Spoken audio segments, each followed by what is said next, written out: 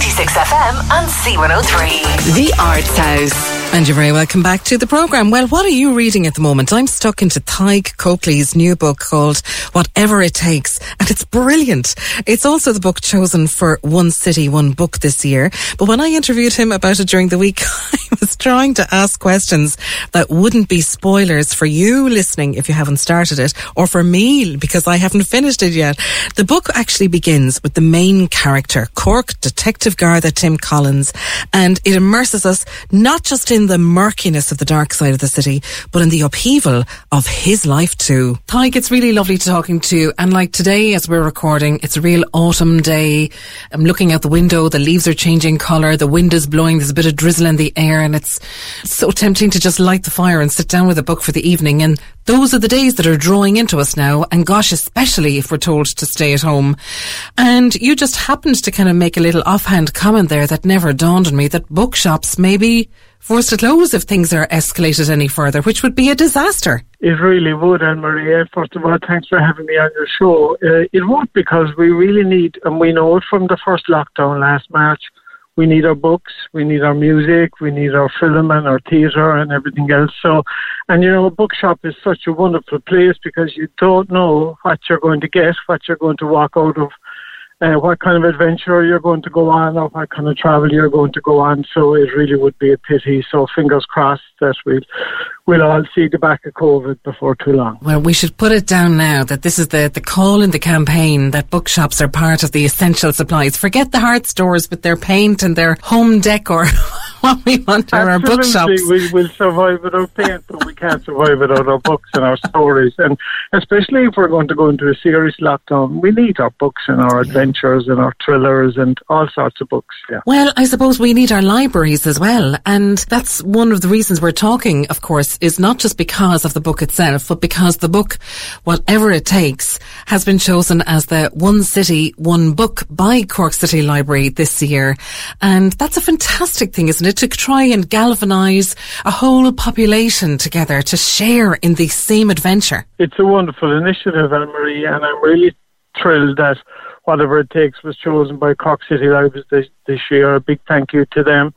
And, you know, reading is such an important thing, as we've been talking about, and that the idea that a book could galvanise a community and we could have one big citywide virtual book club talking about the same book and reading the same book. It's very exciting, and I'm really, really thrilled. Well, especially with the character and the setting that you've given it, because with the nature, obviously, of One City, One Book at the moment, we've had a tendency to sort of really immerse ourselves in a familiar landscape. And from the opening pages, we are there on the banks of the River Lee with the protagonist of your book. We are, Tim Collins, we are indeed, literally on the banks of the River Lee, because he lives on Lavitsky, actually, and he's kind of looking up over to the north side of the city, and he's a former hurler. He played with Napiershik in a former existence as well. So, and the book is very much rooted in the city. When I started writing the book about 5 years ago, I really wanted an authentic feel of Cork in a crime book. That's what I was aiming for, and an authentic kind of Cork character as well. So I really hope that those two things come across in the book. Well, they do. And I mean, like, that connection to the GAA is actually important. I mean, like, here he is, he's a Garda detective, and we are immersed immediately within the first kind of couple of pages, not only in the cases that are presenting in front of him, but we already know there's cases that haunt him, and that a GAA background also haunts him. That is not necessarily something just to be celebrated. That's all brought to bear in the first couple of pages, never mind the first chapter. And it's amazing, isn't it, how all of those things in his backstory, that you can kind of conjure them in a line or two or in a passing mention or two, but they really have an impact on him and how he's handling his life, how he handles his work, how he handles his relationships, and have a bearing on the story. It really does. And, you know, I wanted the character Collins, I wanted him in some way to be an insider, and there's no better way to be an insider to be part of a GA club or to be involved in any sport, really. It's a great community thing, sport. But also I wanted him to be a little bit of an outsider,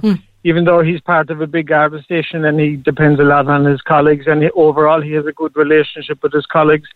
to have a character stand out in a book, especially in a crime novel, he has to be a certain amount of a loner or to be estranged as well, because there comes a time in any kind of good crime novel that teamwork is obviously very important, but somebody at some time has to stick their head up and say, well, I'm going to go the extra mile here. And in this case, it is Collins. You mentioned there about being a team player, and obviously you'd imagine that all the members of the force in the Gardaí would be, team players. But it's the same with anything in any sort of workplace, isn't it? If there is a sense or a moment or an incident of betrayal or disconnection where you feel unsure of yourself or you feel unsure of those on whom you should be able to depend and should be able to trust. And that completely changes then your approach to things, because the cover screams a poisoning, a kidnapping, a vendetta, and yet it's far from a Garda cop buddy story that you've written. He really is a loner. He is, and circumstances happen. He comes across some information which means that he can't really share some of the insights that he's getting with his colleagues because he doesn't know if he can trust all his colleagues. And that makes him more isolated as well, which means that he has to go even further then in whatever he has to do, whatever it takes for him to solve a particular case and for him to... So he's at war basically with a leading criminal, and if he can't depend on all his colleagues to back him up or to give information back to that criminal, he kind of is alone in a certain extent, and then that means he has to act in a more extreme way. Oh yeah, the enemy is known. I mean, the enemy is in plain daylight nearly, but it's the path to him is so obscure and so deftly crafted. Like you even mention, and give a reference almost to PTSD in the very, very opening section of the story as well. And I imagine there's an awful lot of back work and craft has gone into this story. I mean, you said you began writing it 5 years ago. I did, Anne-Marie, and it's also part of a series. So I'm hoping to have a sequel coming out next year. The provisional title of that is Everything He's Got. And I'm also working on a prequel because, as you say, at the beginning of this, it doesn't happen in a vacuum. He's coming back from a previous case, a very, very tough case. And that third book, I hope, in the series will be a prequel, and it will outline that. And it will go back as well to his childhood, his relationship with his father, because one of the things that I have found that I've been reading crime fiction all my life is that it's not a whodunit. We don't really care. In some cases, who really did it. We want to know what's going to happen to this character. We become invested in this character, in his relationships. And that's really what we want to see is how is the character going to change rather than did A person do it or B person do it. Really, that's the investment that we make in these kind of books, I think, anyway. It's motivation and suspense, isn't it? And it's filled with it. It is, and it's tension as well because, yes. The book is in 4 sections and there's a kind of dramatic end to each of the 4 sections, but it's the build-up to that. There's something happened in part 1, for example, that the reader knows what's going to happen, but Collins doesn't. So this creates a tension in the reader, which is exactly what we want. And then there's a release of that when the dramatic ending or whatever happens like that. But it's the tension and the build-up and the suspense, really, that I think readers want and that they enjoy in a strange way. You wouldn't think we would enjoy tension, but we do. Oh, God, yeah. The book. Yeah, it's the escape. Oh, and my God, Tadgh, do we need that right now? And it's funny, I've been chatting to you and I've been super, super careful about the kind of questions I'm asking you because I hate having books spoiled for me, but also I'm not finished and I'm petrified of asking you anything that would spoil where I'm going. Worry, I won't give anything away. I hope not anywhere, really. No, it is. We do need this, and we're very lucky at the moment that we have a lot of great crime writing happening in Cork. We have Kevin Doyle's books, Catherine Kerwin, Louise O'Neill has a new book out now which is set in West Cork, and it's a thriller, it's a kind of a dramatic book as well, a brilliant book. It does make a difference, I think, when we know the scenes, when we know the locations, and we say, God, I know that place, that quay or that street or the Coakley or the English market so well. It's a nice feeling for Cork people to see books set in their own city too, I think. Oh, it is. And it's so cinematic. I mean, like, this book is already, you know, screaming for a film series. It's so beautifully done, brilliantly drawn. And I think fantastic initiative in the One City, One Book drive as well from the City Library. And if anything, even if our bookshops are forced to close down, the fact that Cork City Library is available online is a tremendous thing for people. You worked there. I did. As a librarian yourself. I did many years ago indeed. And, you know, I remember very much walking in there how a lot of people who could be isolated and who are very isolated now, older people and so on. I walked up in St. Mary's Road, for example, and people would come in. One woman used to come in and she'd say, Tadgh, I want 2 detectives, 2 cowboys and 2 romance for herself and her husband. And that kept them going every week. So she would read the 2 romance, he'd read the 2 cowboys, and the 2 of them would read the 2 thrillers. So, and you know, the library is still open. You can click and collect. You can order your books and go and collect them and everything. And what a great service it is. And for free as well. It's unbelievable, really. We're very lucky with our libraries in Ireland and in Cork especially. Tadgh, I wish you continued success with this book. Whatever it takes is what it's called. People should definitely make sure they get it now before the bookshops are forced to close, if indeed that is in store for us. But I can't think of anything better on a wild winter's night than the fire lighting, the tea on the boil, and immersing yourselves in a crime thriller around the streets of Cork City. Fantastic stuff. It's been lovely talking to you. Thanks very much, Anne-Marie. And of course, there's plenty of copies in the library as well if you want to borrow them too.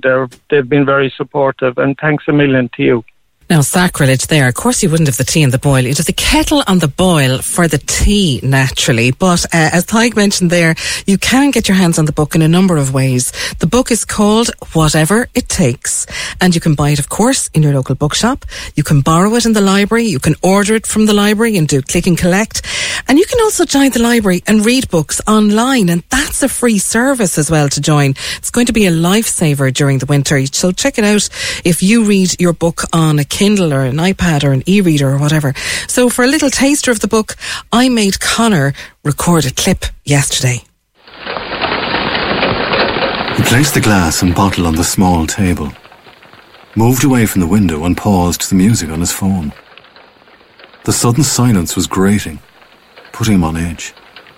He picked up the binoculars from the low bookshelf and, standing as far back as possible from the window, he focused them on the van. The tiny but unmistakable glow of a cigarette being pulled upon shone and faded. He noted the registration number and called the station. Mick, Collins here, he said. Detective Collins? Sergeant Mick Murphy said, with clipped asperity, his voice as tight as a new rope. They went back a long way and the road had been rocky. Collins pictured his thin lips pursed in disapproval. Mick, can you run a number for me, please? A Ford Transit van, white, maybe cream, 02C97412. It's parked across from me on Pope's Quay. Right, I'll call you back, Mick said. Thanks. He put the binoculars to his eyes again and waited for the call. The phone rang. Collins, he answered. It belongs to a garage off Blackwater Road. Shawnee McDonough runs it. Remember him? We got him for procuring a few years ago. Collins winced. He tried to think.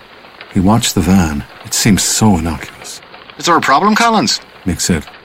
I'm not sure, he said. There's somebody inside it, yeah. I remember him all right.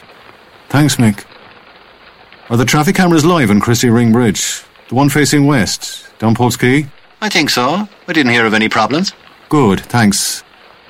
I'm coming into the station to have a look. Will you send a car around, please? It's probably nothing, but still... Collins hung up.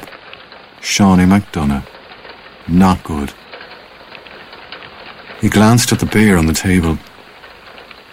He knew he had to check the video immediately, or it would eat at him through the night. Whatever It Takes by Tadgh Coakley is on sale now. Cork's 96 FM and C103. The Arts House with Griffin's Potatoes Cork. Fresh, flowery and full of taste. It's at the root of what we do.